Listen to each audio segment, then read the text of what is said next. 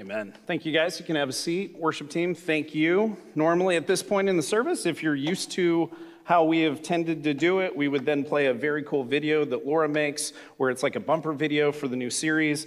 And we just finished a series and we're about to get into another series, but this week we don't have a series. This is Vision Sunday. And we're going to talk about what we do here at Church of the Valley, why we do it, and what 2024 could be like if God has his way. We just concluded 1 John. We went through that letter for quite a while. That was a lot of fun, but we finished it. And the last sermon was called Concluding 1 John. So if you didn't watch it, I'd recommend going and finding that. We're going to get into a series called Greater Than, which is in the book of Hebrews, which will start in a few weeks. But today we're going to spend time talking about where we hope to go in 2024. For some of you that have been here a while, maybe those of you who have switched seats, some of what we're going to share today is going to be a bit of a recap, and it's going to be things that we've hit on often, but my hope is that we'll either say them in a different way or you'll hear them in a different way, but we want to make clear that these references that we're going to point to are because we believe that God can use these things, the truth of his word, for the glory of his name. So we're going to begin in Titus and Exodus and in 2 Timothy, and then eventually we're going to conclude in 2 Timothy today while jumping around a little bit in the Old Testament and a lot in the New Testament. Now, as you see this first slide, this is the name of the sermon, Growing Through the Gospel. In 2024, my hope is that we would grow, those of us who have trusted Jesus, we would grow to look more like Jesus through the gospel. And for those of us who are yet to believe the gospel, the good news of Jesus, which we will talk about, our hope is that you would understand who Jesus is, what he's done, what he means to us, and the fact that we can trust and follow him. We're going to be beginning in Titus. If you want to follow along, you can. There's Pew Bibles in front of you, Pew. There's also the apps that you have on your phones and iPads, but I would encourage you to try to follow along, but we're going to jump through a bunch of passages. So if you take notes, write down the passages. The scriptures will be on the screen.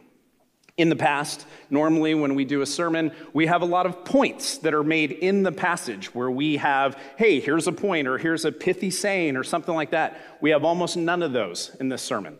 So if you want to take something from this passage, I'd encourage you to take notes of something that you hear, or watch it afterwards and play it back on slower, as my wife tends to do, or at least she pauses when she watches it online. Titus chapter 3, verses 4 through 7, Paul writes to Titus, this elder, this pastor in Crete, and he says, "But when the kindness and love of God, our Savior, appeared, he saved us, not because of the righteous things we had done, but because of his mercy. He saved us through the washing of rebirth and renewal by the Holy Spirit, whom he poured out on us generously through Jesus Christ, our Savior, so that having been justified by," what's that word? His grace, "we might become heirs, having the hope of eternal life."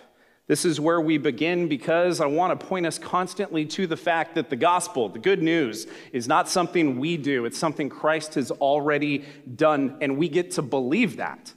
I didn't grow up in church, but I've known many of people who do, and for whatever reason, there's a sense of, if I do good things, then God will love me. God loves you because Jesus did for you what you could not do for yourself. He loves you in spite of you. And this passage, this text, this pointing to the fact that it's not because of things we've done, it's because of what Christ has done that we would be justified through Jesus. And by what? His grace. We've said before, it's not a sermon unless you quote Ephesians 2. So in Ephesians 2, 8 through 9, Paul says to the church in Ephesus, "For it is by," what word?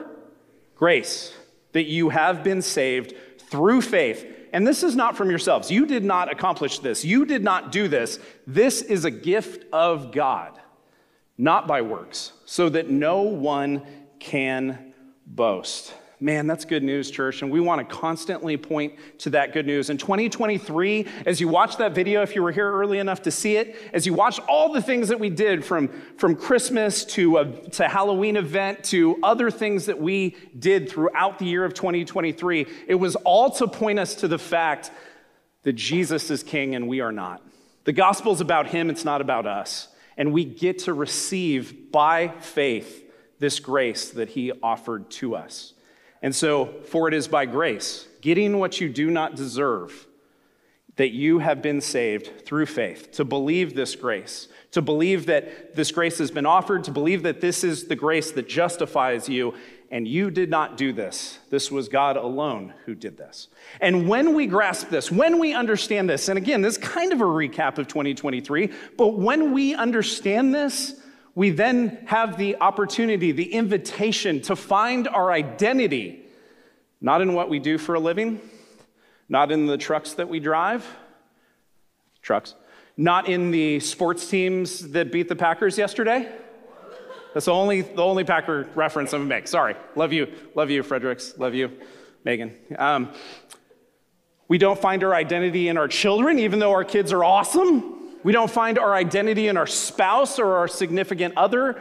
We don't find our identity in the good things we do in a church building. We find our identity in Christ and Christ alone.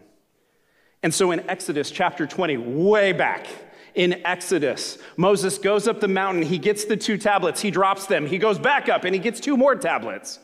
And he comes down the mountain and he speaks to the Israelites and he shows the Israelites what God had said the law was, the commands of God. Do you remember the first one? Well, it's already up there, so I guess you do. And God spoke all these words. I am the Lord your God, who brought you out of Egypt and out of the land of slavery. You shall have no other gods before me. And this opportunity, this is, if you knew it or not, this is an invitation for people to find God, triune God, Father, Son, Holy Spirit, as our God. No other gods before him. And so we point to constantly as a church, find your identity in Christ. Find your identity in Jesus. Our struggle with sin is not we said something, we did something wrong. Our struggle with sin is the fact that we don't put Christ central. And so we have been offered an identity that is found in Christ. Why? Because of what Paul wrote and what we quote. And if I got a tattoo, which I haven't, this is one, probably Titus 3 and this, 2 Corinthians chapter 5, verse 21. God made him who had no sin to be sin for who? Us. So that in him we might become the righteousness of God. This doesn't mean that we then would do good things and then God would love us. We would become the righteousness of God, which means right standing with God, that we would be justified by God for his grace and for his glory. This is the good news. This is what we focus on. And this is something that we talked about in every passage that we taught last week through the book of 1 John and through the book of Acts. And then Paul writes, and I was just studying this with 2 good friends. Paul writes in Romans chapter 1, verses 16 and 17, Paul says, to the church in Rome, for I am not ashamed of the gospel. Now, let me remind you guys, gospel is not the first four books of the New Testament, Matthew, Mark, Luke, and John. That's gospels. Gospel is not a type of music.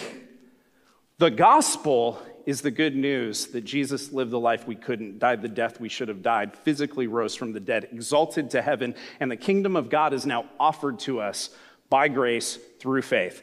That's good news. It's not good advice, it's good news. And so when Paul says, for he is not ashamed of this, because it is the power of God that brings salvation to everyone who believes, first to the Jews, then to the Gentile. For in the gospel, the righteousness, the right standing of God is revealed, a righteousness that is by faith from first to last. As it is written, the righteous, those who have right standing before God, will live by faith. So, we've talked a lot about the gospel, 2023, but here's the cool thing about 2024. We're not going to be like, well, we figured out the gospel, everyone knows it, we're good. No, we're going to continue to double down on the good news of Christ and what he's accomplished, but we're going to emphasize and point to the fact that we can do something with the gospel. As I was praying with a couple elders this morning, one of our elders, Daniel, said, what do we do based on what you've done, Lord? What do we do based on what you've done? And so I have a question for you, and this question is going to come up a little more often than not this year. And here's the question. if the gospel, if the good news is true, then what will you do? If the gospel is true, then what will you do? I'm not saying get a bracelet and get rid of your "What would Jesus do" bracelet and put this new bracelet on with this acronym because it's too long. But what I am saying is, when you think about how you act, when you think about how you treat other people, when you think about how you make decisions, if the good news of Christ is true, if you have been saved by grace through faith in Christ, what will you do? How will you respond? How will you react? How will you treat others? And so, emphasis 2023, the gospel. Emphasis 2024, growing through the gospel. So how do we do this? Well, I think God gave us the opportunity very clearly. He pointed it out very clearly through the Apostle Paul as he wrote a letter to Timothy, great name, the second letter that he wrote to him. 2 Timothy chapter 3, verse 16. He says, all scripture is God-breathed and is useful for teaching, rebuking, correcting, and training in righteousness, so that the servant of God may be thoroughly equipped for every good work. Wow. So there have been times in my life, in the church, where people have kind of been anti-scripture. And there have been times where I feel like I've been in church where people have been scripture alone. Let's not talk about anything else. If you quote Jimmy Fallon, you're a heretic. And I quote Jimmy, well, I don't, he's not as funny anymore. But like, there are guys that I quote that are not just Bible scholars. And what I want to point out is what Paul was telling Timothy, what the Holy Spirit spoke through Paul, was simply that the Word of God is important for those who trust God to actually do something with. And we're going to hit this point in 50 different ways the best we can. But all of the scripture is from God, and it is useful. It's useful to teach. This is why we go through books of the Bible when we teach. This is why we're about to jump into Hebrews. This is why we've done 1 John. This is why we did Ephesians. This is why we did John. This is why we've spent time in Titus and different books of the Bible. We might even finish Genesis one day before Jesus comes back. Maybe. But we believe it's all God-breathed, and it's useful for teaching. It's useful for rebuking, not, hey, let me use this as a sledgehammer to tell you all the things you're doing wrong. But when we read it, we have the opportunity for it to read us and show us where maybe we're not living up to what we claim we believe. And so it's useful for rebuking, correcting, and simply training in righteousness, not to make yourself right with God, but because you're right with God, you act a certain way, so that the servant of God may be thoroughly equipped for every good work. And a good work is, it's nice to help people who maybe need help across the street. And there's simple things that you can think of when you think of good works. But when Paul is talking about good works, what I think he means is simply obedience to what God says in his commands. And so why? Well, I'm going to give you a passage that if you've been with us for 4 or 5 years or 6 years, you've probably heard a lot. Ephesians chapter 4, Paul writes to the church in Ephesus, and he says, he's speaking, and this is one of the reasons we do the ministry the way we do it with our elders and with our staff and with our lay leaders and people in the community. We want people to serve. We want people to be involved. But I don't want Malik to lead worship every week. I don't preach every week. We want to give people the opportunity to experience what it means to serve God in both upfront ministry and behind the scenes ministry. So here's what Paul tells the church in Ephesus. So Christ himself gave the apostles, the prophets, the evangelists, the pastors and teachers to do what? What are these roles for? Well, they're to equip his people for works of service. Why? So the body of Christ may be built up. I don't want to grow this church, if I'm really honest, because if I grow the church, it will just eventually implode. I want to see God build up his people, and he can bring who he wants to be built up in Christ. That's the goal. And that's what I think Paul is pointing out to the church in Ephesus, so that the body of Christ, the church, the people, not the steeple, that the body of Christ may be built up, verse 13, until we all reach unity in the faith and in the knowledge of the Son of God and become mature. You know, I'm 43 now. I have no problem telling you that. I'm not embarrassed by it. I have one gray hair currently that I haven't colored. No, I'm just kidding. I don't color yet. But I have no problem explaining my age because of what God has taught me in my ministry and in my life and as I've gotten older. But I have a ways to go to be mature.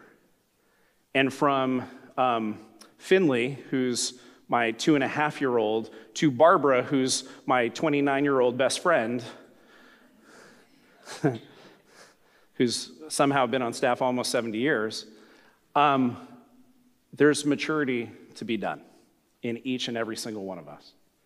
Until we all reach unity in the faith and in the knowledge of the Son of God and become mature, attaining the whole measure of the fullness of Christ. So 2024, church, as you think about, as we're going to study the book of Hebrews, as we're going to have community groups, as we're going to do outreach events, as we're going to have individual Bible studies, as we're going to offer opportunities for you, it's so we as a community can be equipped to more understand who God is, what he does, what he's like, and to have better knowledge of the Son. This is known as, here's a fun word, theology. This is why much of last year, we as a leadership spent our time working on this new and improved, updated statement of faith. We spent so much time on this statement of faith. We spent time borrowing and stealing and talking to other leaders and coming up with a statement of faith that sounds a little more COV, but points out what we believe as a church. Now, the statement of faith historically is something that you generally just put on the website. You put it on the website, and then people look at it to see kind of what your emphasis is, or if I'm honest, I go to look to see if a church is nuts, right? And so we spent a bunch of time working on the statement of faith, not to be just incredibly conservative or incredibly liberal. No, we want to be true based on what the Word of God says. And so here's the statement of faith. Here's what it'll look like on the website at least. And so what'll happen is you'll take your cursor, your mouse. I don't even have a mouse anymore. You'll go up to it and you'll go over one of these things, and then there will be a definition for these. And at the top you see essentially our emphasis, God. That's who we're about, church. Like, we're a Christian church. I hope that's not surprising to you. We're about God. What about God? His gospel of grace. How do we know? Because of the Word of God. And as you go on to the statement of faith, as we release this on the website, you will start to see definitions for different things, and we'll explain these things, and we'll give passages that reference why we put it the way that we put it, but we wanted to just really make clear what we were about. And so at the top, we've got God. Now, we believe in a triune God, Father, Son, Holy Spirit. How many gods do we believe in? One! But you just said Father, Son, Holy Spirit. One God, 3 persons. And we spend time believing that this one God in 3 persons is the one that we have a relationship with. And so the Father is Spirit. The Father is a creator. The Father is good. The Father has a relationship with his children. The Father is a lot of things, and we try to explain that in a very short definition. The Son, well, we talk a lot about the Son here at Church of the Valley. The Son is Jesus? Yes. And we talk about what Jesus has accomplished so we could have relationship with God. And the Holy Spirit. We're not afraid of the Holy Spirit. We just don't want to say things about the Holy Spirit that the Holy Spirit didn't write about himself. And so we explain Father, Son, Holy Spirit, and how they have a relationship with one another. And then gospel, which we've just spent some time talking about. But in the gospel, there's the plan of God. God created everything. And if you remember Genesis 1, he creates everything. And what is it? It's good. It's good. Well, then Genesis 3 comes along. Not so good. And yet the plan of God was that he would create everything and it would have unity and connection, and it was good. And God and man were together, and it was good. And then sin enters into the fray, and then the work of God has to enter into the fray. And God's plan to make it so you and I could have a right standing with God was not, oh, sin entered into the fray, what do I do? But he took off his royal robe, and he walked among us, and he lived among us, and he lived the life we couldn't live, and he died the death we should have died, and he physically and victoriously rose from the dead, church. And that was the work of God. And out of that, we get to have an identity in Christ that means that we no longer worry about how the world sees us, but we worry about how God sees us. And here's the great news about the person who understands their identity in Christ. When the Father looks at you, he sees a son. That's good news. And so then we talk about the Word of God and how we believe that the 66 letters, Genesis through Revelation, are God's whole word explaining and describing who he is. And it was all infallible and perfect as it was originally written. And we explain that in the definition of the Word of God. And then we talk about eternity, and we talk about the fact that there will come a day Jesus comes back. Like, I don't feel crazy saying that, not just because I read it, but because I look at the world today and I go, uh-oh. Not because I think he's coming back tomorrow. In fact, I have no idea when he's coming back. So if you came to learn from the pastor when he's coming back, please don't go find a pastor who says he knows. Because we are not the planning committee. We are the welcoming committee. And I don't like committees, but if we have to be a committee, we welcome. And so we talk about our stance on eternity, which is Jesus will come back. And then the fact is that through the Word of God, we understand that when God adopts us into his family, we become the church. It's not the steeple, it's the people. That's what the body of Christ is, which Jesus is the head. And we spend time explaining what we mean by the church of God. Not just Church of the Valley, but the Big C church. The Big C church that means we have a relationship with God and we have been brought into a family and we are a part of his church. And out of all of this, the hope is, as we study the Word of God, and this is where I'm going to head towards the next few minutes of this sermon, is that we experience spiritual growth. But you only experience spiritual growth if you've first trusted Jesus and you've trusted God at his word that says you are saved by grace through faith in Christ. All right, so that's the statement of faith. Now, what I want to ask some of you, and there's going to be cards in front of you, and what I just described, we're not going to create a class because a class makes me just, I don't want to do a class. What I want to do is an experience. And I want to offer an experience to this church by the end of this year. So I am now sharing this with you. I'm going to hold me accountable. By the end of this year, we will be sharing experiences where we can walk people through this entire thing to make sure you don't just hear it, but that you understand it. And that we can wrestle with things. And the fact is that as we start to have these experiences, we know we're not infallible. So there might be some definitions that change a little as we have discussions and conversations. But we believe this is a really good stepping off point for people to grasp and grow in their understanding of God and knowledge in the Son. And so if what I just described to you is kind of exciting to you, if you're kind of like, oh, I want to hear this, I want to be one of the first people, pick me. All right, well, there's a card in front of you. And I'd encourage you to write your name. And I'd encourage you to put best contact information and say, hey, I'd be interested in learning about the statement of faith early.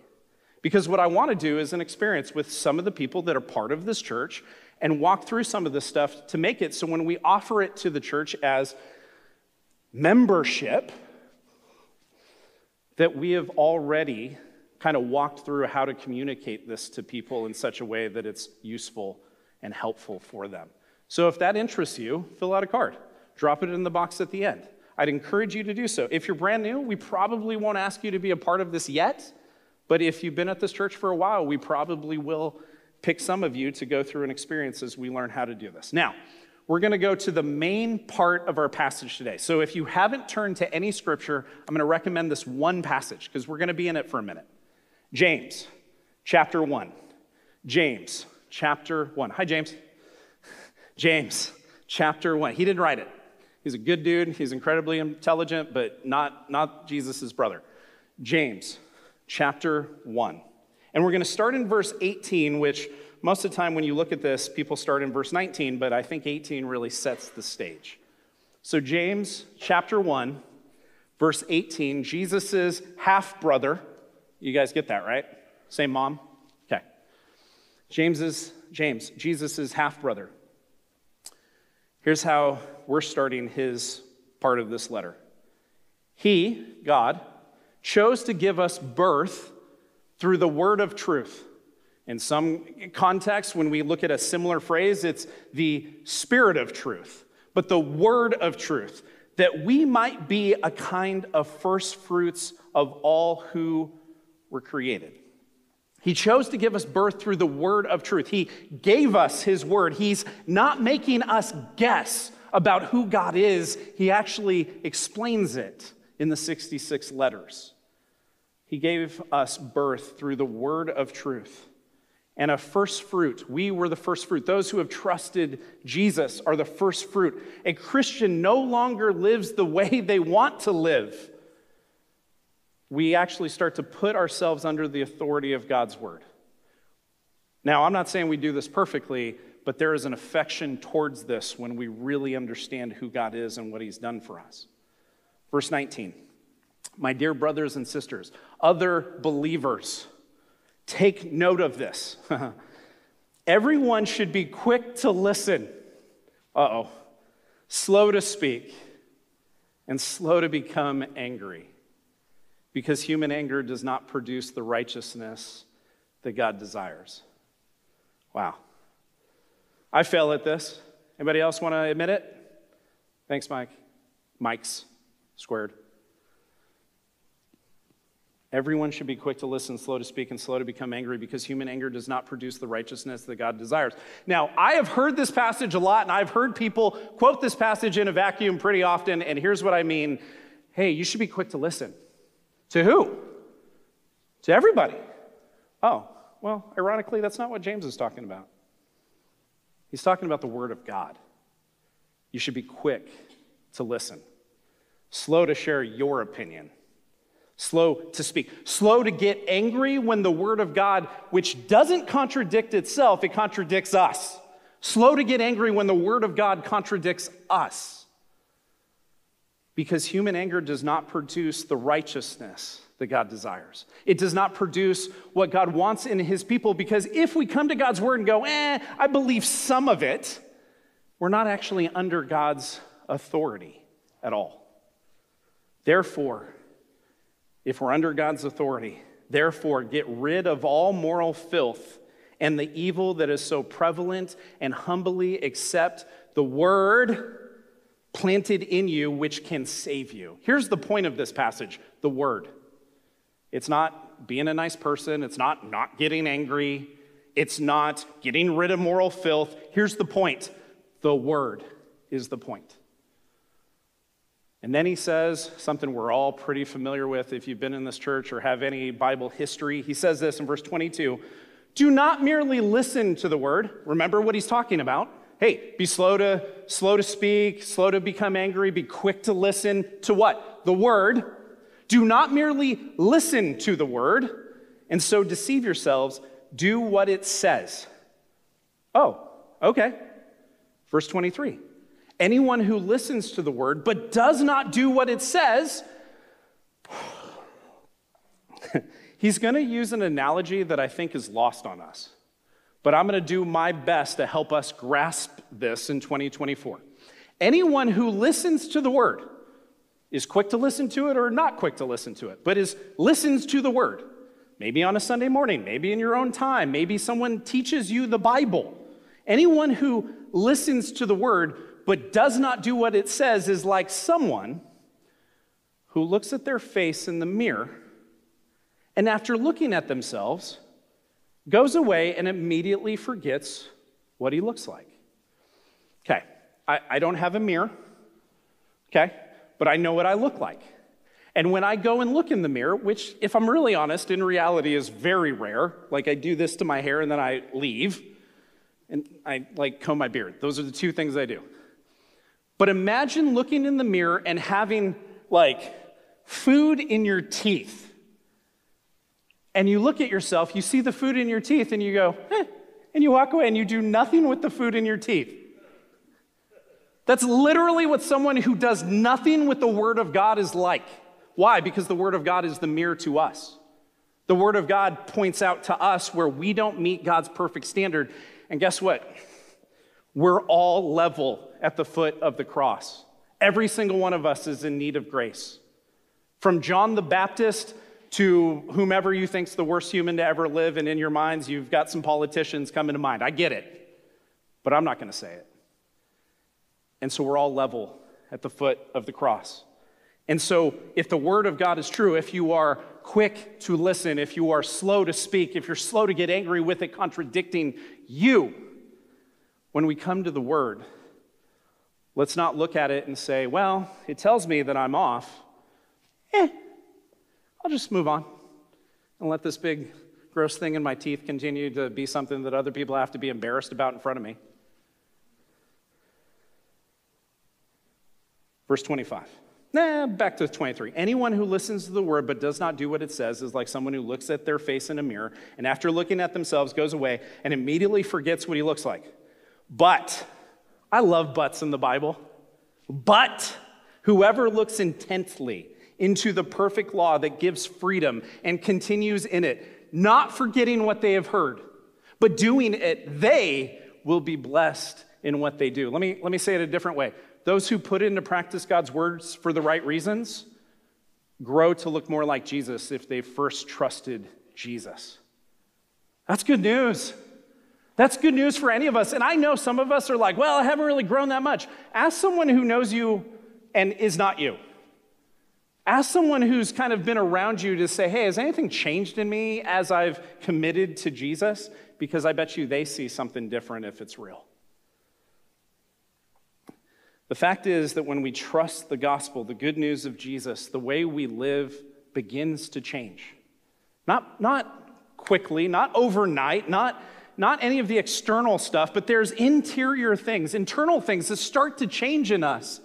And so I think that's what Paul's getting at in Philippians chapter 1, verse 27, when he says, whatever happens, church in Philippi, conduct yourselves in a manner worthy of the gospel of Christ. Real talk, not a fan of this verse currently.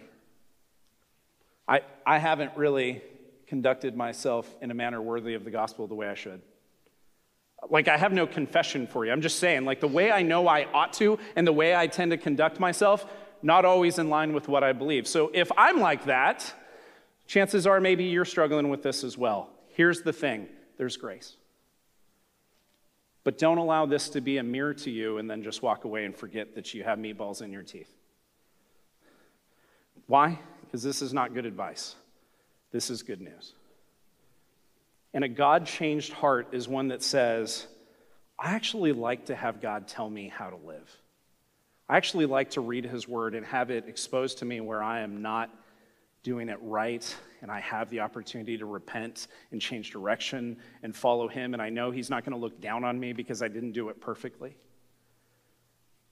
This is why we have community groups, which is kind of a segue, but we have community groups. There will be signups after the service. A lot of people have really signed up because Karen threatened you. It was awesome. She's like, hey, if you don't sign up, you might not get the group you want. And everyone's like, okay. And a bunch of people signed up. Continue to sign up. Because community groups are a vehicle we use as a church to help people grow in their understanding of actually applying what God says. If you think you're mature, but you're unwilling to be in community, I'm just going to leave that sentence right there.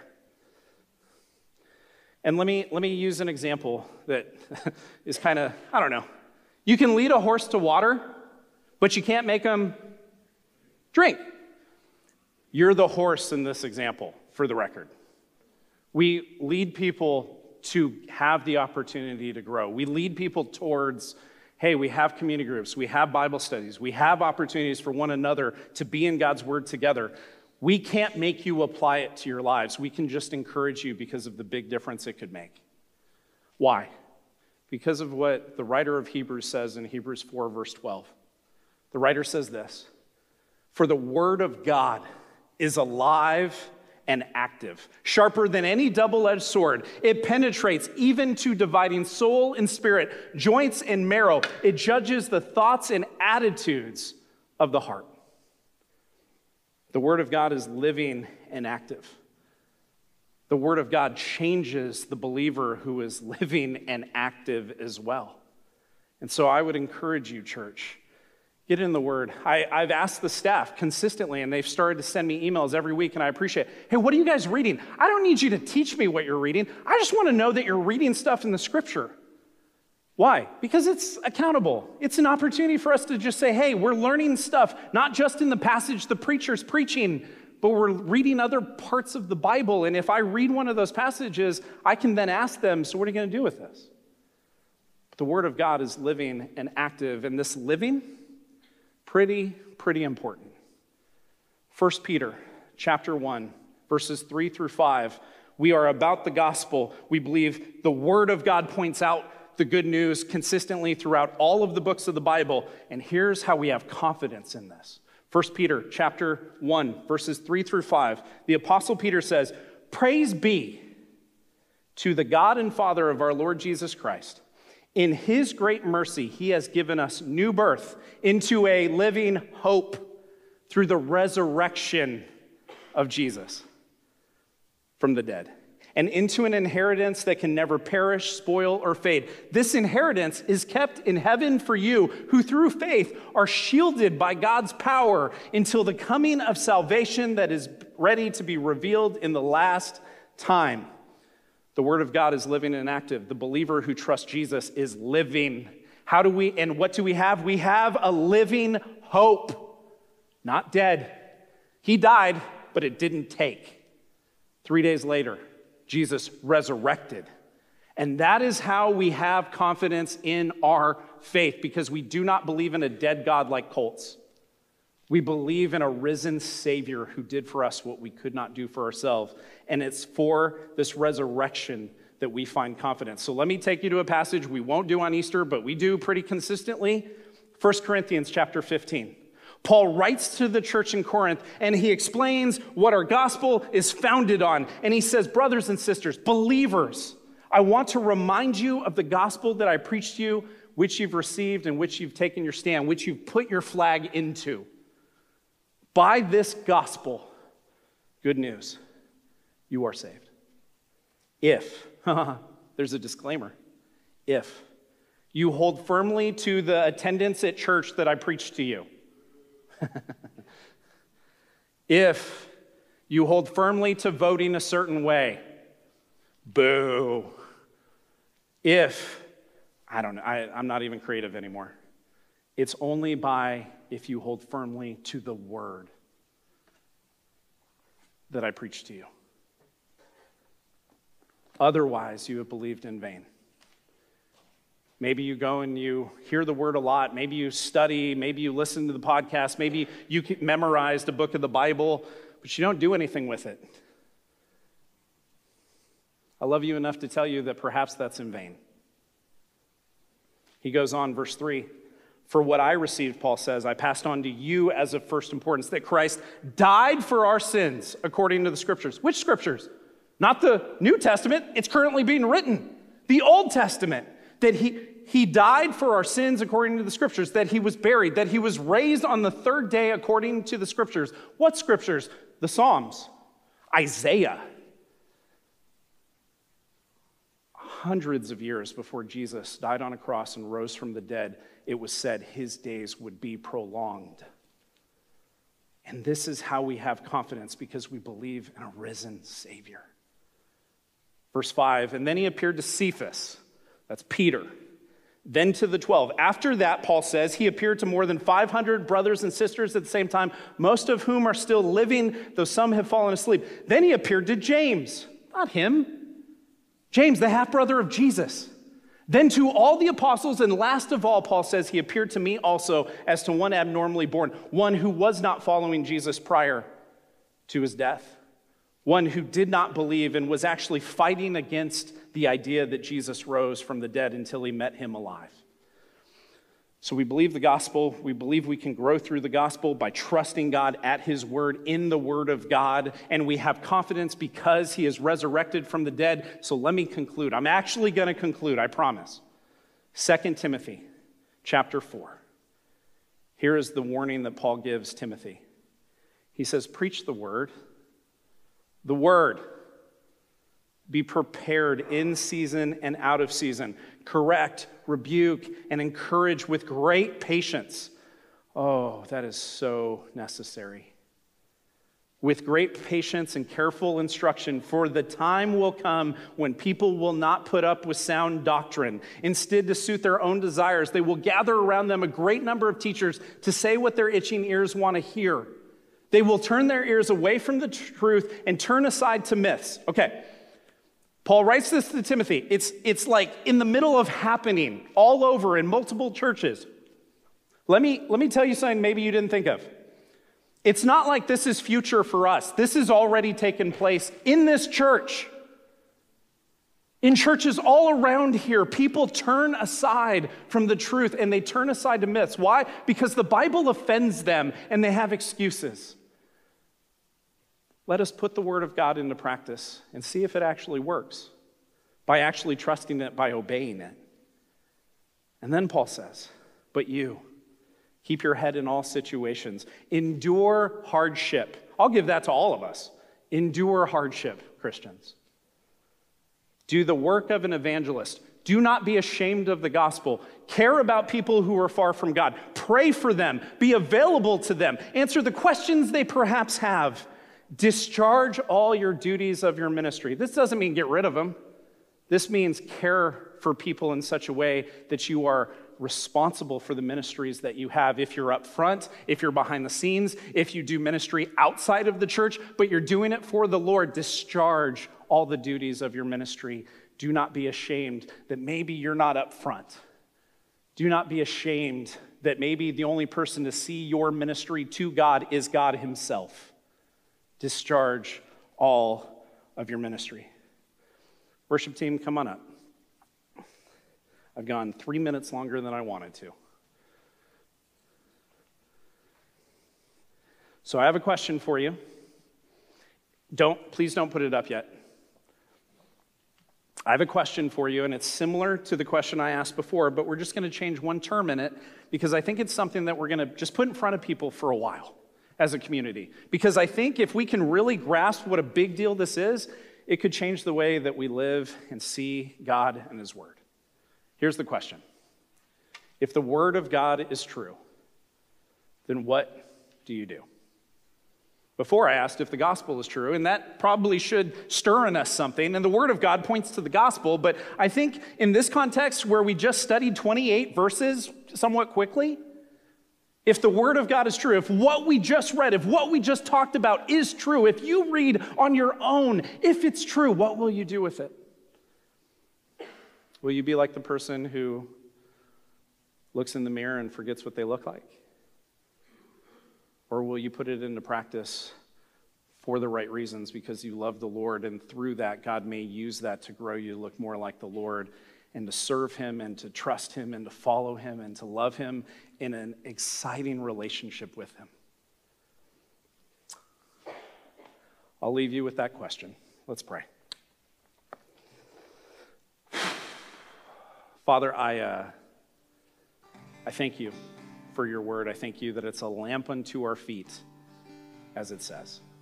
I thank you that it shows me where I don't meet your perfect standard and how in need of grace I am in Jesus Christ.